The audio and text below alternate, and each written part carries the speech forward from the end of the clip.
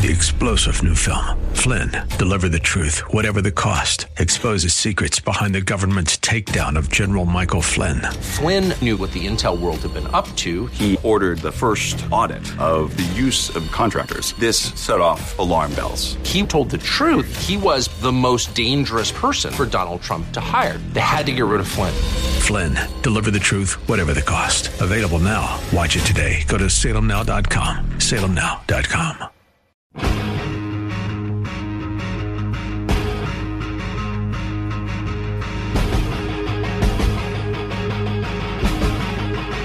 Welcome back to the Dan Proft Show, where we return to the matter of K through 12 education and providing a good example that you don't have to live the way that people are living in Chicago, New York, L.A., elsewhere, Oregon, where your kid is being prevented from accessing his school. You don't have to live that way. And this is not yet another story about South Dakota or Florida. It's actually a story about Iowa. And Iowa Republican Governor Kim Reynolds, she just recently signed a bill into law that requires every public and accredited private school in her state to offer in-person learning 5 days a week. Everyone. Every public, every accredited private in her state to offer in-person learning 5 days a week. She makes the comments you have heard and would expect to hear: kids falling behind, so on and so forth. But I think it was instructive, one Zoom call she observed that perhaps pushed her over the edge on this. At one meeting, according to the governor, a parent who's a professor at Iowa State University explained that she was teaching in person, and she offered to walk her kid's school board through the mitigation measures the universities had put in place. And the response that the professor from Iowa State got? Go pound it. They said, if you want your child to be in the classroom, then you should just go buy a house in the neighboring district, according to Kim Reynolds. Now, how just unconscionable is that? Well, welcome to who's in control of your schools, and to the extent that you have any influence in the operation of your kids' schools, you can assess that by looking at whether or not your kid's school is open at all, or whether you need a governor to come in over the top like Kim Reynolds did. I mean, it's just remarkable, isn't it? Iowa State professor, well, here's how we're doing at Iowa State. So tell me again how we all want kids to be back in school, but we want it to be safe.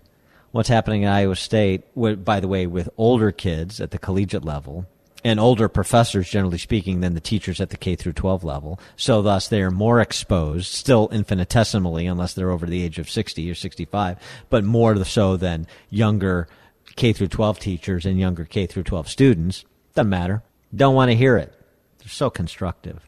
And then there's the hypocrisy, which abounds, because these teachers' union bosses and so many of these school board members and school administrators, at least those that are lockdown enthusiasts, are just like the politicians. The head of the California Teachers Union in Berkeley that dropped his kid off to in-person learning at her school while advocating for the schools to be shut down. This is I love sort of the rationalizations too. The superintendent in Alexandria City, Virginia, who has always been proud to call himself a parent of two children who attend public school, until he had to make a change. He pulled one of his kids from public school, which was remaining all virtual, to the frustration of many parents, apparently including him, and instead enrolled the child in a private Catholic high school, currently following a hybrid model. I can confirm that our family made a decision to change my daughter's school this school year, said Alexandria City Public School Superintendent Gregory Hutchings. Decisions like these are very personal family decisions and are not taken lightly. This in no way impacts my absolute lifelong commitment to public education, to which I remain as personally dedicated as ever. Well, isn't that good to know, Superintendent Hutchings? That's so great.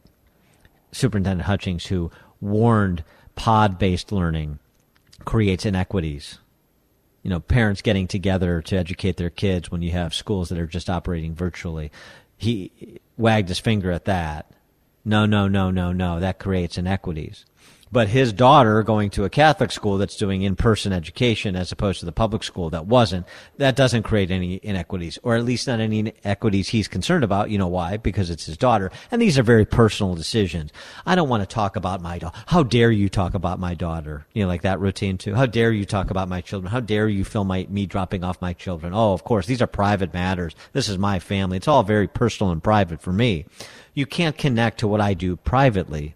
You can't connect that, the decisions I make for my children, with the decisions I make for your children. It's a fascinating position he's taken. I don't know who buys that, but apparently some do. That's how you know how much control you have.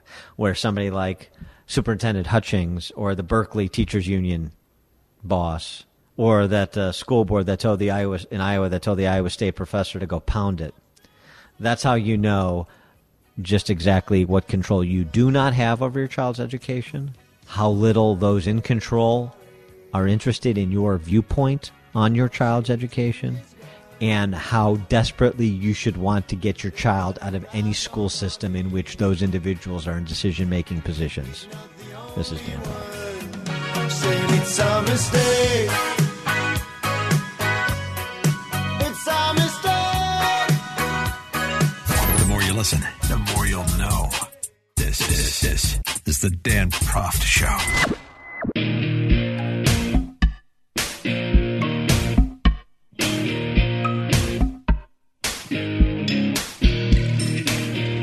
Welcome back to the show. Continuing on the topic of education, but getting specific here with STEM, and even more specific with higher ed, although not limited to it. This very interesting op-ed from that was posted by Barry Weiss at her space on Substack. It's a guest op-ed from a Princeton University math professor named Sergei Kleinerman. He's Romanian. He writes, in my position as a professor of math at Princeton, I've witnessed the decline of universities and cultural institutions as they've embraced political ideology at the expense of rigorous scholarship. And then this statement, which is rather a remarkable one, considering what's been happening at the Ivy League in the Ivy League schools for some time. It's a remarkable statement he makes, but I understand he's focused on his work and trying to stay away from politics. It's hard to ignore what's happening, but he writes, until recently, this past summer really, I had naively thought that the STEM disciplines would be spared from this ideological takeover. Particularly surprise, considering he knows something about growing up under totalitarianism with Ceausescu's brand of communism in Romania, as if any space in society is spared. It isn't. He admits, I was wrong. Attempt to deconstruct mathematics, deny its objectivity, accuse it of racial bias, and infuse it with political ideology had become more and more common.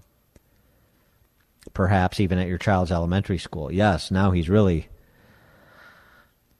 waking up to what's happening.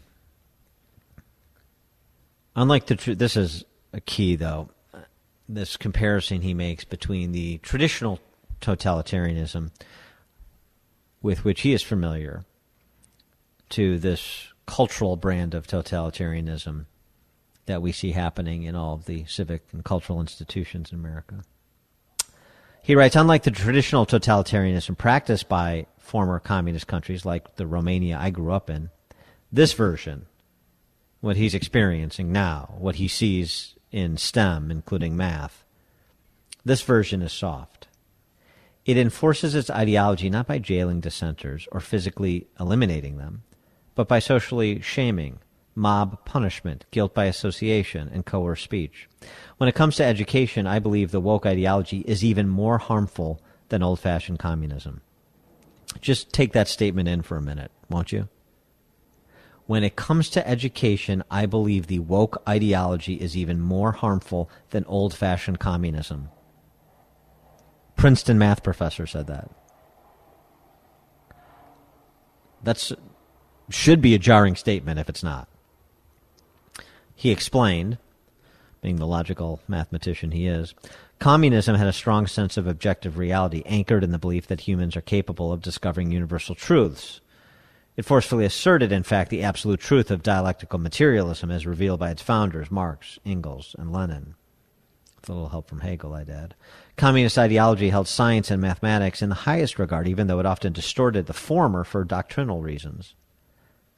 Mathematics was largely immune to ideological pressure and thus thrived in most communist countries.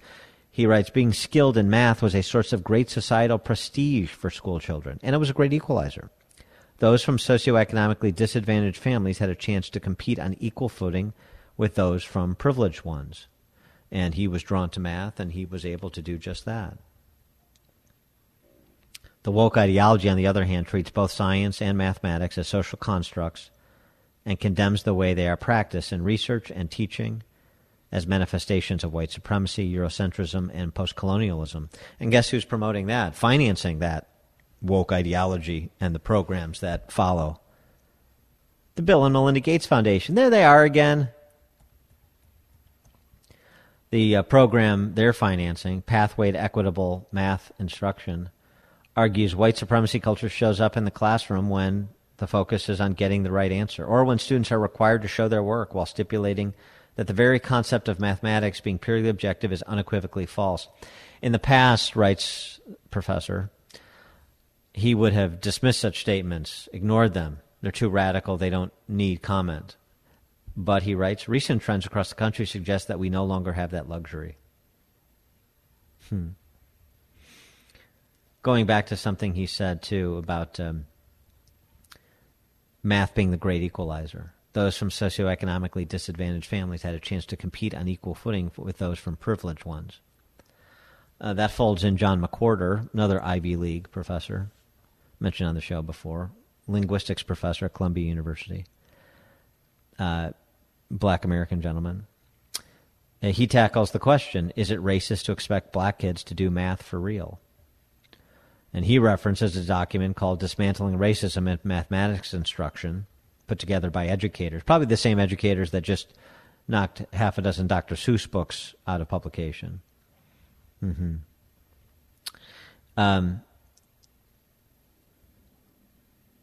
He writes of them, this lovely pamphlet is teaching us that it is racist to expect black kids to master the precision of math. To wit, its message, penned by people who consider themselves some of the most morally advanced souls in the history of the human species, is one that Strom Thurmond would have happily taken a swig of whiskey to.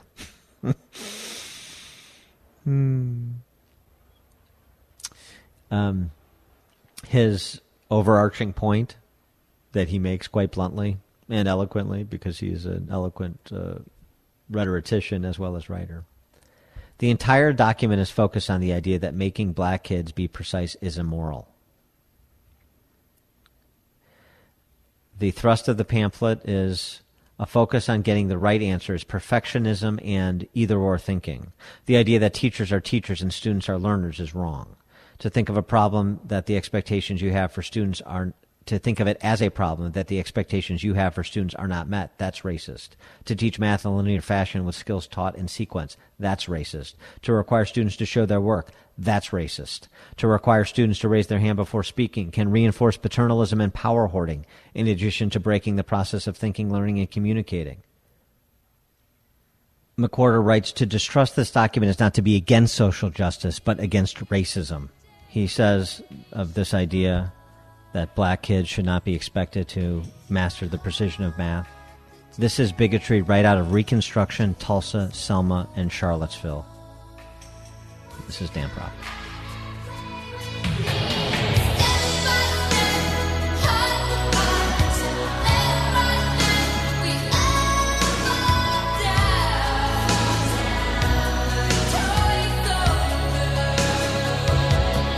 Listen to podcast of the show at danproftshow.com.